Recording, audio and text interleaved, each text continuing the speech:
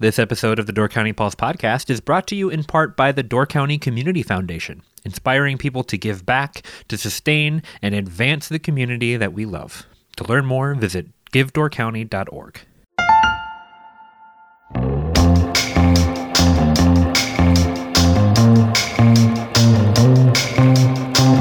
Hello and welcome to the Door County Pulse podcast. I'm Miles Danhausen Jr., writer and editor here at the Peninsula Pulse.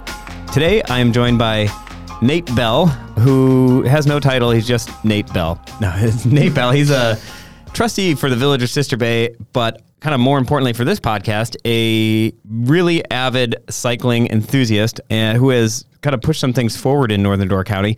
And I wanted to have him on here to talk about some of the progress being made in Sister Bay and where he would like to see things go as for cyclists and pedestrians in the county. So, Nate, thanks for joining us. Thanks for having me, Miles. Nate Bell, who I almost always refer to in full name. I very rarely just call you Nate. It's always like Nate Bell. So, funny thing, for the senior video many years ago, I actually noted in there that everybody called me Nate Bell, not just Nate. Nate just seems too short. It's kind of, I think Nate Hatch is that way too. I don't often just call him Nate. There's a lot of Nates out there. I mean, you know, Nate Hatch, Nate Lang, Nate Jacobs and I used to walk around Gibraltar just to see people say, "Hey, Nate," and we'd all look at them. Gibraltar's a little bit dull, especially in the winter. Yeah, very minor forms of amusement. Yeah, that was a relatively innocuous form of amusement. We weren't harming anybody. For the listeners out there, Nate graduated 1 year after me at Gibraltar. 2 years. 2 years after. So that's why we're diving right back into high school memories. But anyway, back to the topic at hand that actually matters to people listening to this podcast. Nate, you brought back a little less than a year ago, I think, asked the Village of Sister Bay to reform an outdoor recreation and transportation committee and to start looking at different bike path options and improving cycling facilities in Sister Bay, but also recreation in general. And one of the main thing I want to talk about today is the efforts of that committee, where that's at. I know a couple weeks ago in the Pulse, I reported on some of the newest plans for adding some bike accommodations to some roads, some dedicated bike paths, some different pedestrian options in the village. And some of those might come to fruition kind of sooner than I thought, and maybe a lot of people would think, hopefully. And I wanted to start by just asking, what made you want to bring this committee back into existence in Sister Bay, and what was your goals for this? Well, I think it comes back to me starting getting into cycling, and that was May of 2020, in the heat of the pandemic, looking for something to do. That's a whole other podcast we did, Miles. But Once you realize how car-centric society is, it's really hard to unsee. And the changes that need to happen for that are very slow to happen, and they take a constant effort over a long period of time. Mm-hmm. And nothing is going to happen very quickly. There was a short period of time where I believed that we were going to get some traction on Woodcrest. Woodcrest Road, which is kind of a road that's shared by the town of Liberty Grove and Sister Bay on the edge of town. Yes. So what I was advocating for is to make that wide enough to put proper cycling lanes on there. The town said that was not something they were planning on doing, and the village said, "No, we really want to do this." The village said, "No, we want to really do this 3 times." And the 4th time, the village said, "Fine, let's just get this done." Woodcrest Road was in some pretty rough shape, but me and some of the other board members said, "Well, we understand it's in bad shape, but let's look at the long-term vision on here. Because if we touch this road, we're not likely to touch it for 20, 30, or 40 years." Yeah. And like I say, there was those 3 times we said, "No, we really should do this right." I thought, well, maybe this will happen. But there's going to be times where you make some progress, and there's times where you don't. And you just need to keep sticking through it, because nothing happens fast with government. It kind of moves at the speed of government. You've got to get some inertia behind it. Once it gets going, it can sometimes take a life of its own. Mm-hmm. But it doesn't happen fast, but that no worthwhile change is easy. That's a good point. And I think I've definitely been stuck in this situation sometimes, working on things with whether it's nonprofits or municipalities or heck, even my own business.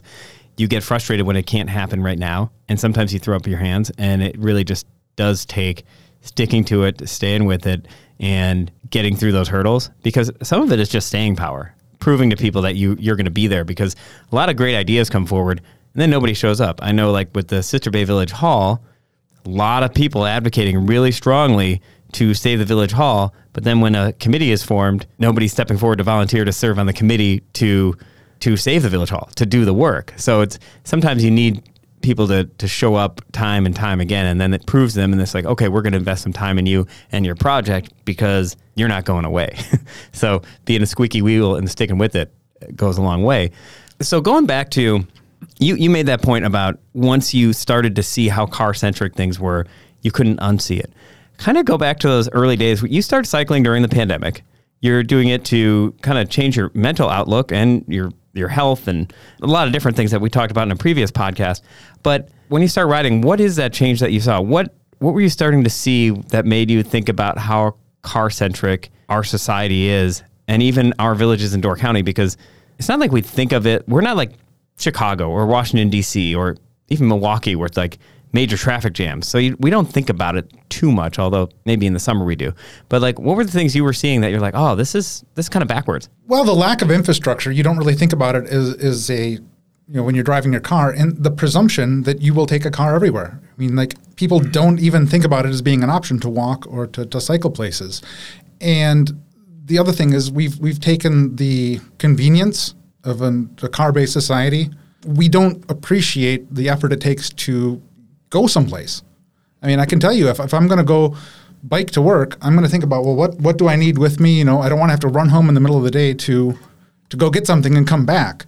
Sure, it's an option, but it's not practical. So I think because it's so easy, you don't value it as much. And, you look around. I mean, like, if you want to try and go somewhere and put your bike somewhere, there's hardly any bike racks anywhere. Right. And then going down, like County Q is listed with the state of Wisconsin as a bike route, which is a little bit funny to me.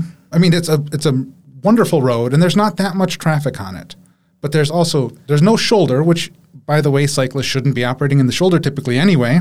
Mm-hmm. But there is no infrastructure. You've got to go down the middle of the lane, and you see a lot of people that are a little bit more timid cyclists going on that side shoulder, which can be a heck of a lot more dangerous for everyone. Well, explain why that's more dangerous. Because I think most drivers go down the road and they think, cyclists, get out of my way. This road is for me and me only, and you should use that sliver over there by the gravel and the debris. I have to admit that that's what I used to think. Mm-hmm. So if you are going to be on a road and there is not a cycle lane, you should operate roughly 3 feet from the right edge of the road.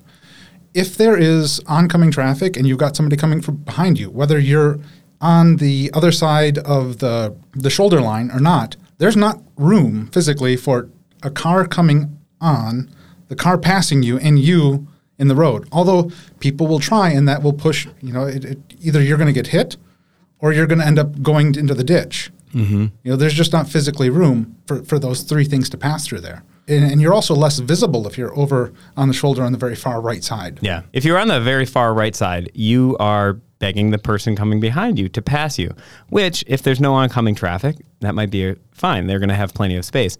But if you're seeing a car coming at you from ahead and there's a car behind you, and if you move to the shoulder, that car is going to come really close to your shoulder, especially on most of our rural roads that do not have like a 3-foot paved stretch beyond that white line. So they're going to come right up on the edge of you. If they're a big truck, you're going to get the wind gust. And if that oncoming traffic at all swerves into the car behind you, that car behind you is going to swerve into you. Yeah. When bikes meet cars, bikes lose. Right. So and I know that I'd have to say that 95% of the people driving out there go by and they do the right thing and they go around, and there's probably 5% that are a little bit aggressive, and you've got very much, the few percent left that get angry about it. And the thing that's kind of funny to me is, depending on the season, the number of aggravated drivers goes up pretty substantially. August and September and even parts of October are actually the worst. And I think that's because people just don't have the patience after dealing with a whole season up here. Mm-hmm. And you're not going to enjoy this one, Miles, particularly, but also after these large cycling events. Yeah. People get aggravated. And honestly, there's no group of people is monolithic. There are certainly some motorists that are very responsible. Well, majority of them are. Yeah. And the majority of cyclists are also responsible. But that doesn't mean that there's not some people in either group that are less than responsible. And you can get groupthink involved there too. Yeah. It's one of the things, every time we have an event, I start by making announcements over and over again of like, even though the cars are responsible for sharing the road and that the onus for safety is on the car more than, in my mind, on the car more than the pedestrian or the cyclist. Because the car, no cyclist is going to run into the car and kill the car, destroy the car. Right. But the vice versa, same thing with the pedestrian. No 8-year-old kid is going to walk into a car and destroy that car and hurt the driver, but the driver can kill the 8-year-old kid. That's where the responsibility lies. But try to remind them all, like, hey, share the road. Don't ride four across. Don't ride over the center line. If a car's coming, do what you would want. If you were driving behind a cyclist, what would you want them to do? You'd want them to, all right, don't go 4 abreast. Go make some space, make accommodations, and have your eye out, because you don't want to force the cars all to have to go entirely in the other way if there's a lot of traffic either. So there's some responsibility on both sides, especially with those large cycling events, to not get people turned off to the cyclists. We want to make it a symbiotic relationship out there. But in any case, so what, as you're riding around and you say, all right, we're too car centric. And you mentioned like there's not even a bike rack in most of Sister Bay to park your bike, and most businesses or even parks in Door County. What are some of the things then that would change that?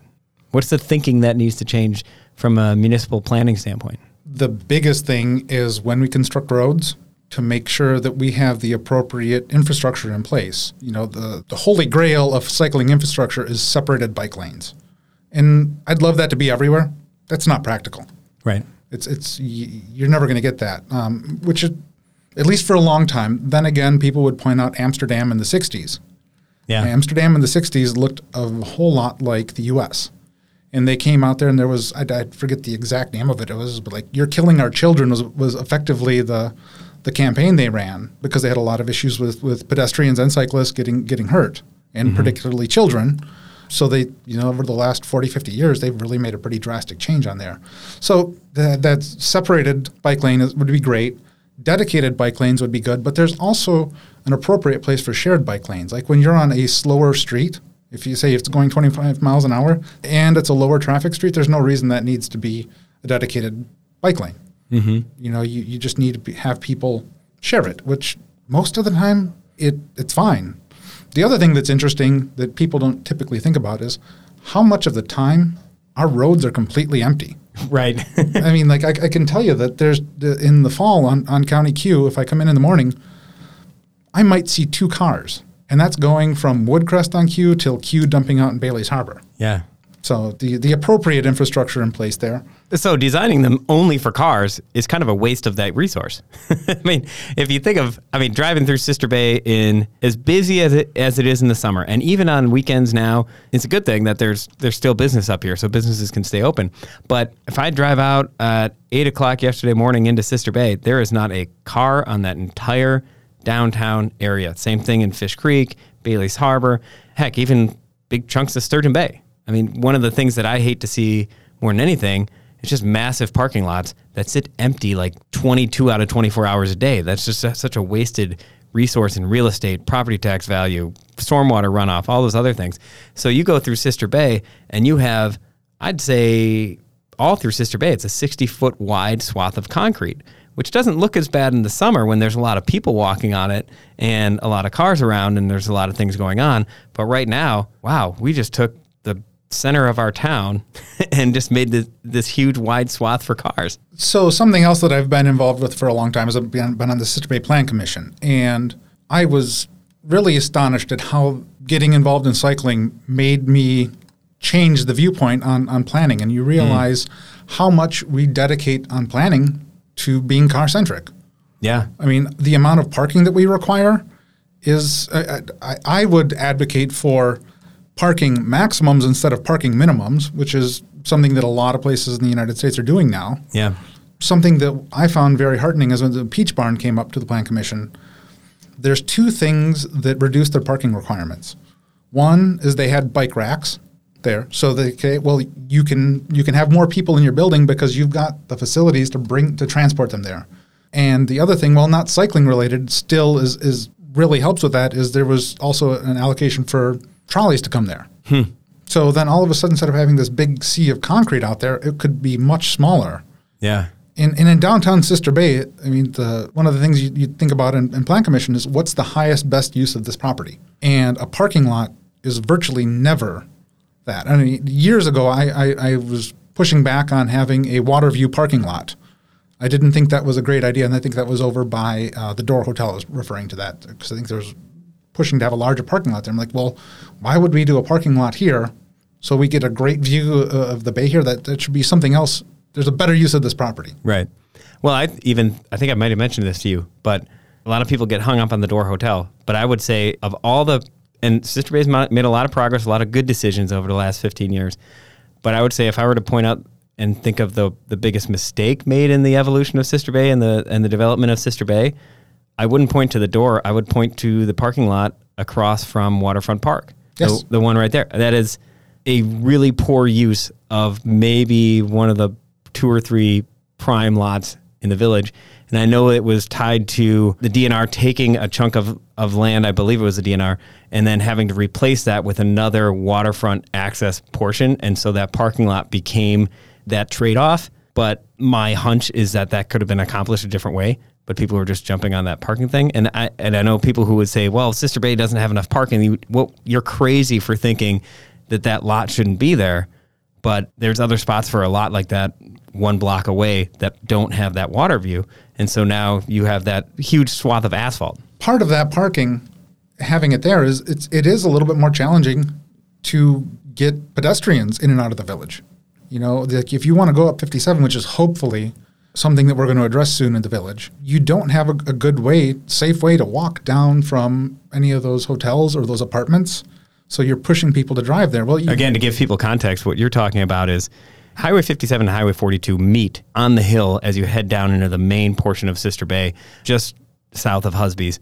And there is up that hill on 57, you have the daycare, you have Scandinavian Lodge and Birchwood, 2 of the largest hotels, Sister Bay Inn.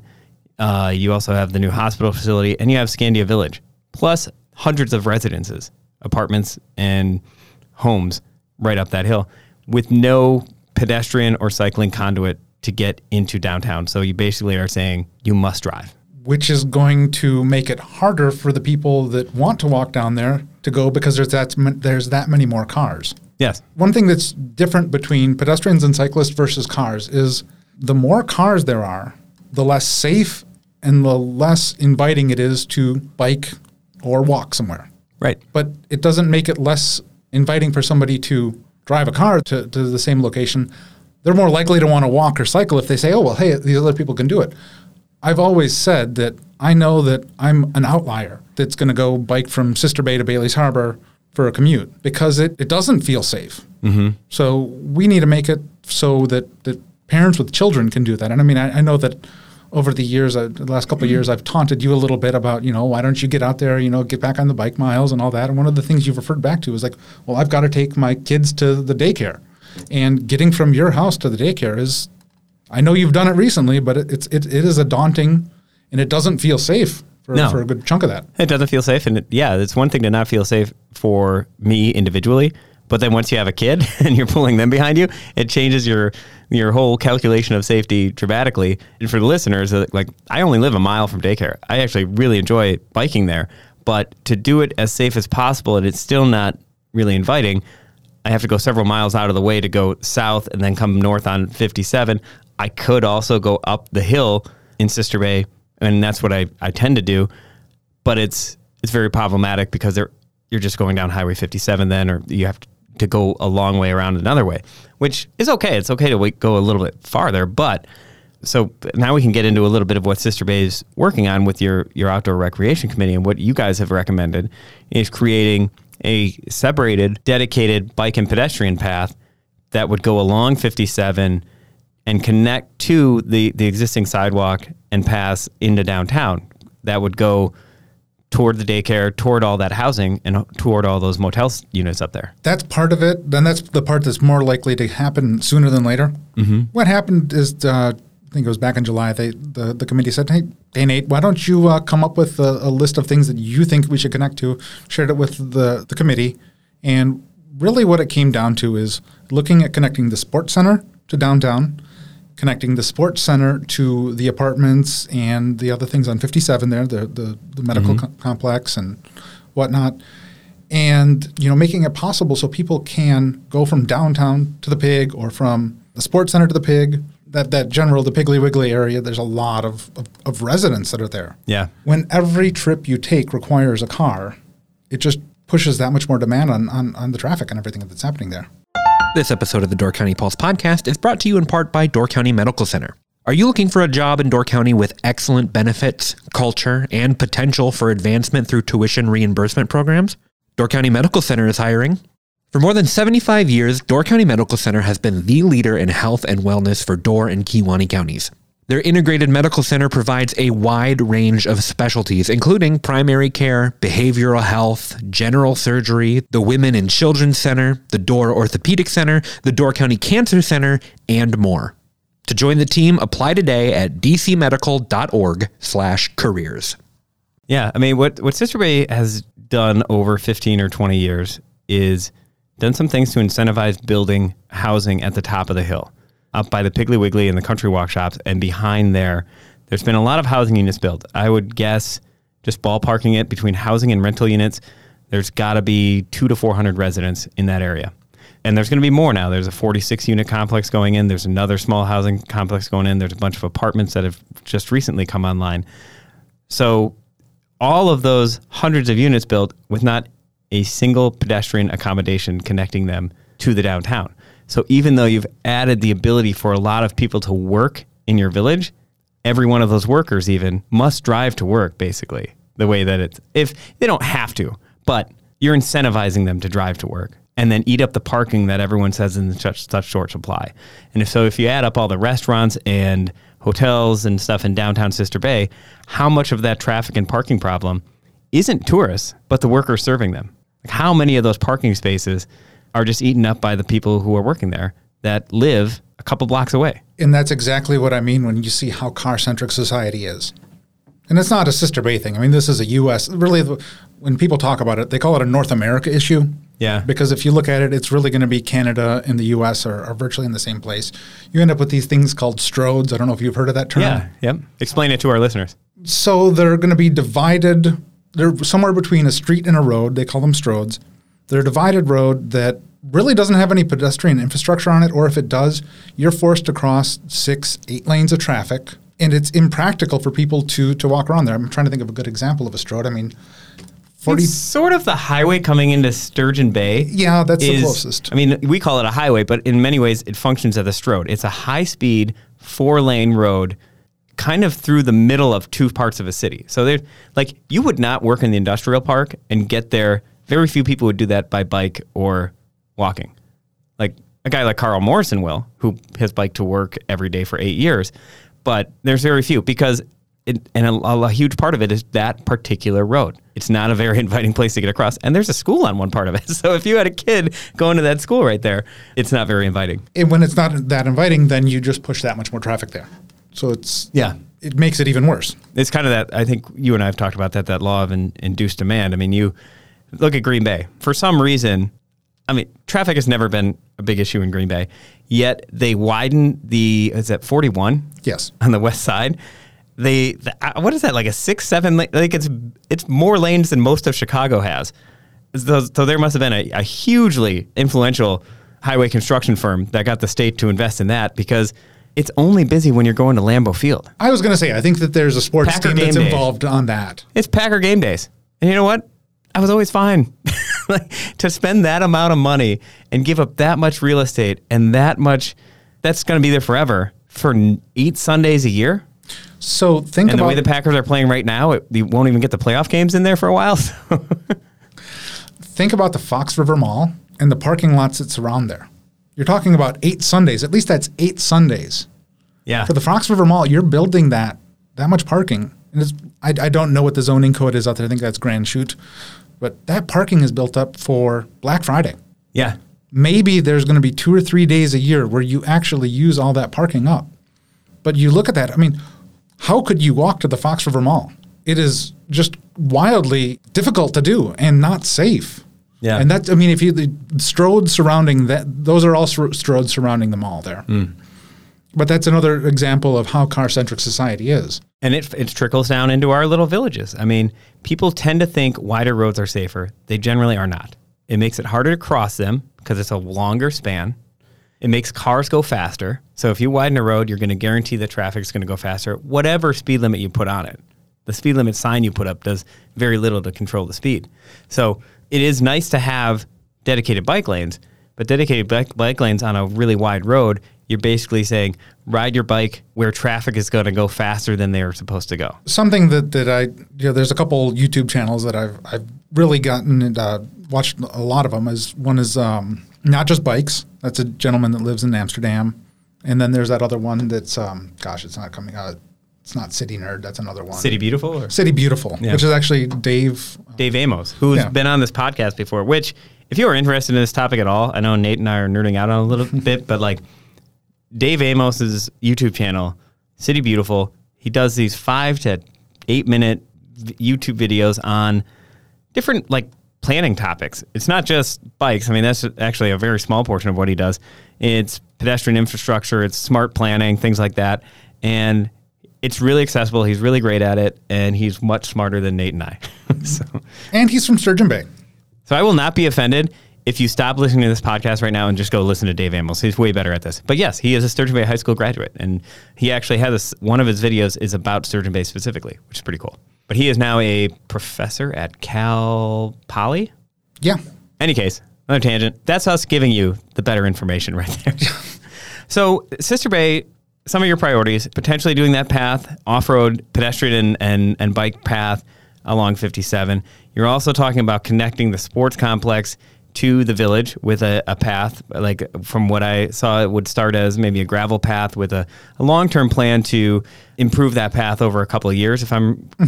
So basically the sports complex, which gets a ton of use in Sister Bay, again, no real easy way to walk there from the downtown, or no sidewalk to get to it. And then there's possibility on the south end of the village, kind of on Country Lane, which is where the village does have about a 1 mile long dedicated pedestrian and bike path between the kind of the Piggly Wiggly area down to Open Hearth Lodge, and then it just stops. It's kind of, we used to call it like the path to nowhere, but at least it's there. So it's a starting point. So now you're talking about trying to do something at Country Lane to connect it to other communities.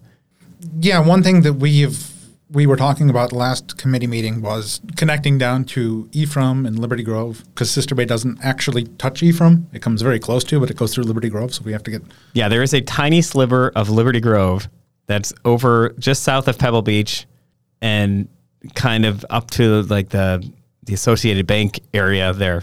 Kind of like how there's a little sliver of Brown County down on part of Southern Door between Kewaunee and Door County, I think. Do I have that right? No, it's a little sliver of Kewaunee between Brown and Door. Yes, that's what it is. Yeah, Dykesville area.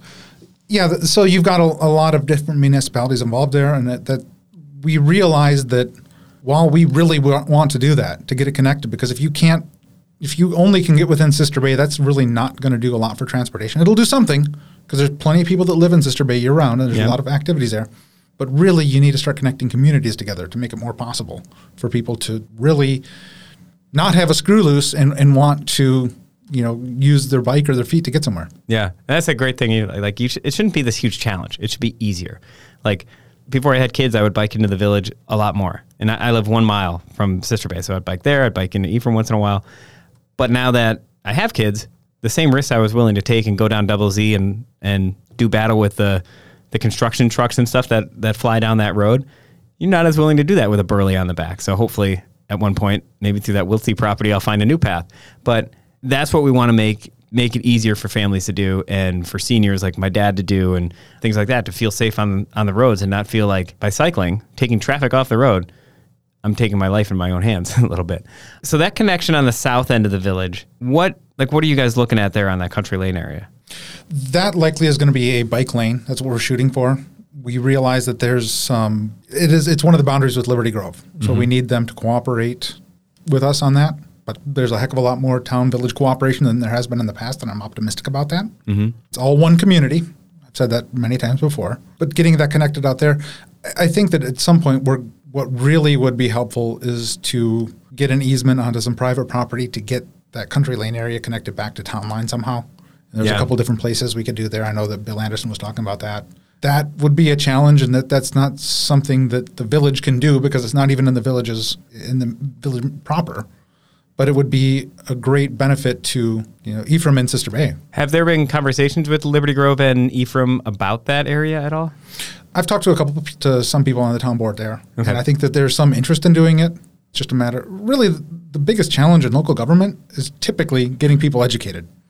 Once they understand an issue, more often than not, at least for the things that I've advocated for, people are like, okay, well, I get that. I understand what you're saying now. That makes sense. We should try and do that as is possible. Yeah. It's one of those spots where you got to get villages and communities to move beyond their silo. I mean, and that's hard because I understand like staff and boards, they're stretched time-wise to even think about all the things they need to do in their own community, let alone learn about the other ones. But in this case, Ephraim's talking about, they have an ad hoc committee that's talked about doing an off-road path on the north end between the Waterbury Inn and Associated Bank. And so if they did that, and if you guys are talking about Country Lane, it's really a small sliver to connect those two paths, and you can go from having two separate paths that can only be connected by someone riding down that little sister hill, which people do now, and it's somewhat dangerous. Or if they're communicating and thinking along the same lines, maybe there's grant money, maybe there's an opportunity there to do. Now you've really connected two villages, and people could safely do it. That's something that Dan Klansky, the Director of Public Works in Sister Bay, has done a good job of opening our eyes to, is the fact that there is grant money out there, that we need to have these plans in place. And that's one of the biggest reasons that this committee got formed, was because we knew there was grant money out there, because Dan actually suggested, like, hey, if we have a plan, I can go out there and I can ask for money, and we probably will get it, because there's not a lot of asks for this pool of money that's out there at the state level, and also somewhat at the federal level. I think most of it's state. But yeah, if you don't have the plan, and I think in Sister Bay it had been almost a decade since they had updated their outdoor recreation plan. I think it was more than that, because there was the 2013 Door County bike plan, and I don't think that Sister Bay wasn't part of that, because I think the villages weren't included. It was just the towns, if I remember right. So in any case, like you don't have an updated plan, which then you can't apply for grants if you haven't updated that plan in that long. So is what I was told. So that's another helpful aspect of this. Like as a cyclist, what's your vision? Like if you were sitting here 5 years from now and we were doing this, like what would you want to, or even 10, might be have to be a longer term, but what would you like to have seen to be able to say that Door County had accomplished? It's hard to say something specifically because you don't know where this is going to end up. And I mean, you may be working on one portion of it, but just because you don't get that one piece done doesn't mean you weren't successful. I guess what I would like to see is looking back at when 42 was redone between Northport, or between Gills Rock and the ferry dock.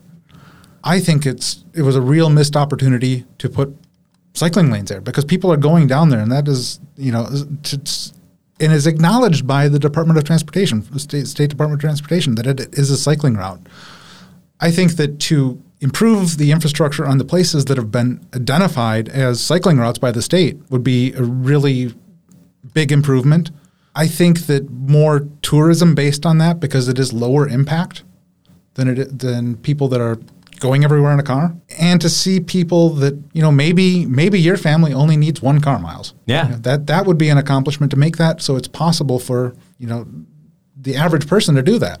Mm-hmm. Think about that area behind the pig. There's new buildings coming online, houses coming online with 2-car garages, and there was some excitement that there was 2-car garages, so there'd be by some people on the plan commission saying, great, there's places for 2 cars. And my thought is, that's really sad that we need this 3-bedroom house to have a 2-car garage, because you need to have 2 cars here to operate, to live your life. So I think that if we could see that change to make that more possible, to have it not be an outlier. It's hard to say a specific thing. Well, it kind of goes back to what you just mentioned there, is that whole dichotomy of, we give tax credits for buying fuel-efficient vehicles at various points whenever we want to incentivize that.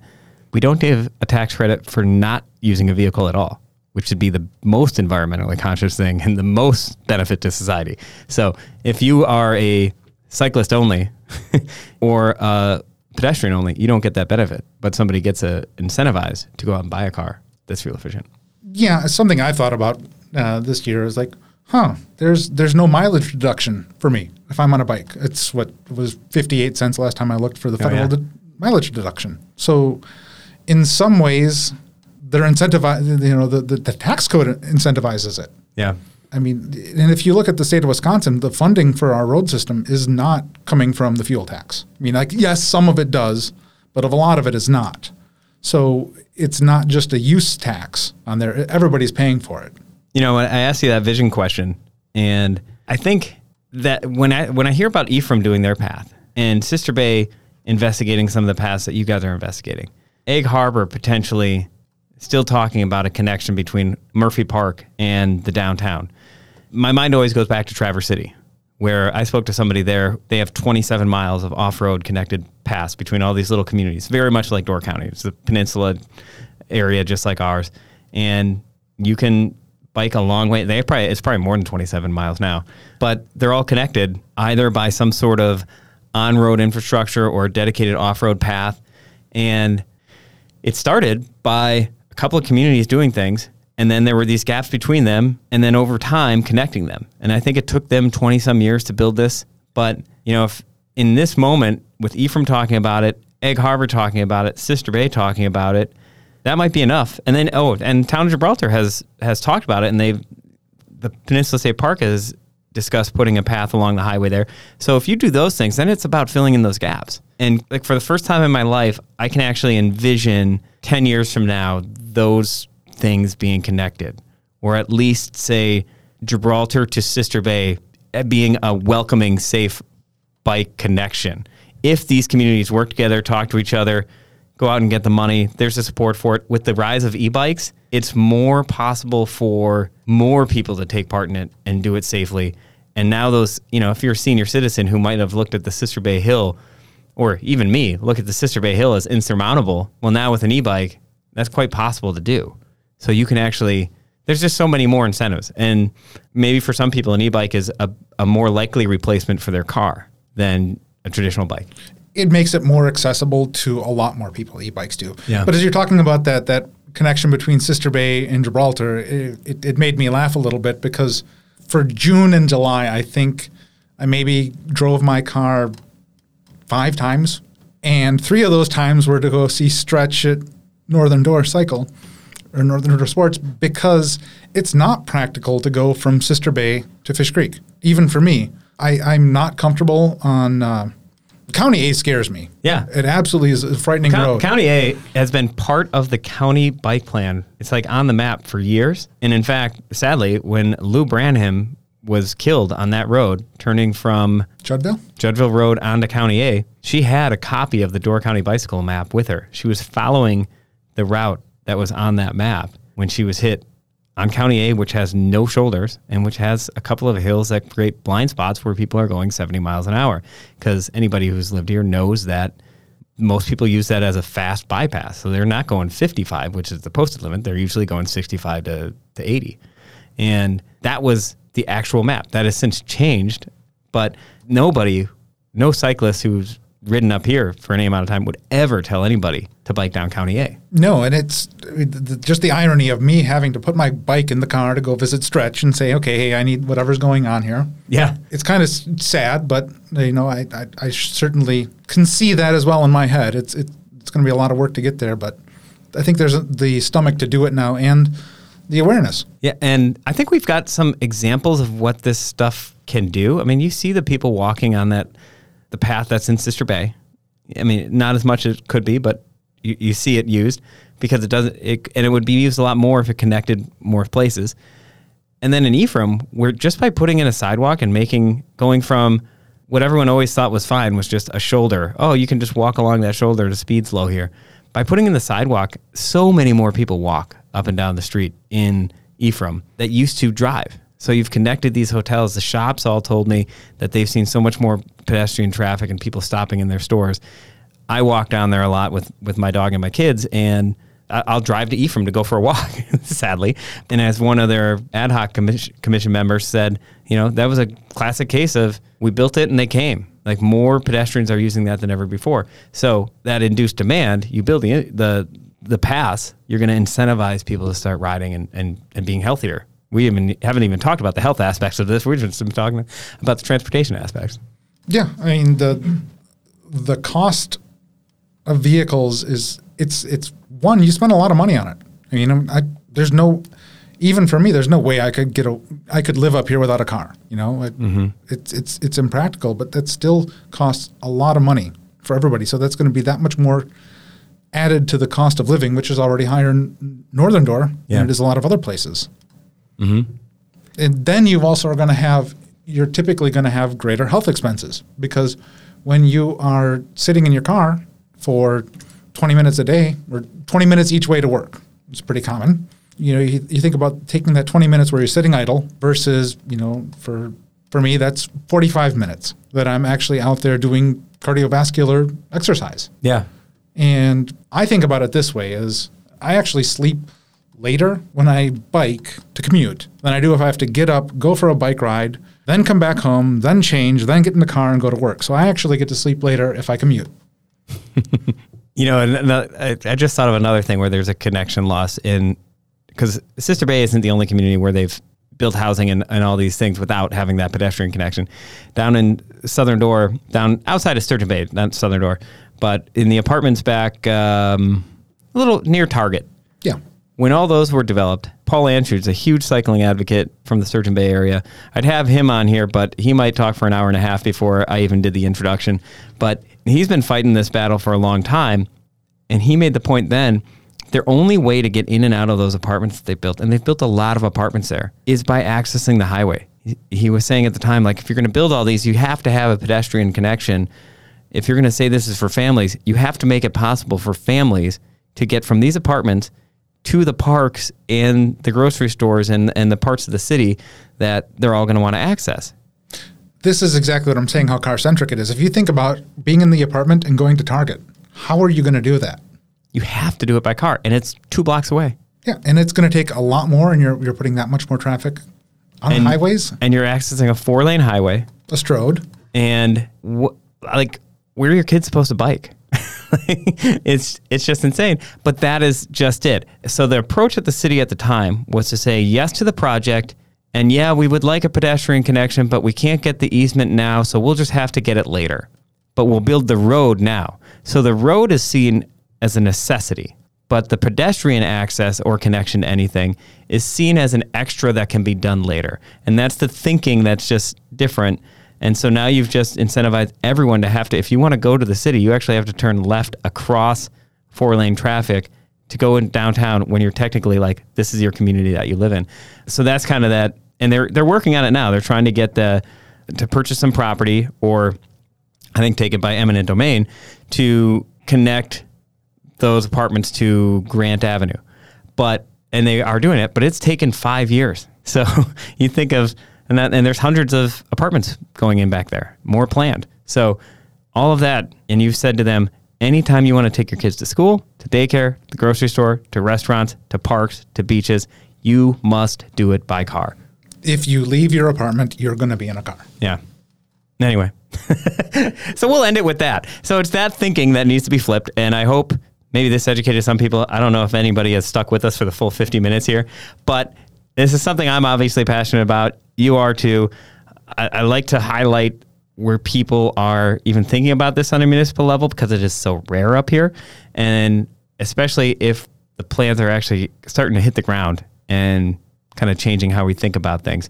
And I think we're going to hopefully see some progress moving forward, and hopefully see more communities talking to each other to connect each other, because then we can really do some real community changing things. Thank you, Nate, for joining us. Thank you, Miles. Thank you so much for listening to the Door County Pulse podcast. If you want to support us at the Pulse, check out doorcountypulse.com/shop, where you can get a weekly Pulse subscription, purchase some incredible Door County artwork from Pulse artist Ryan Miller, and much more. We hope you've enjoyed the Door County Pulse podcast, and we will see you next time.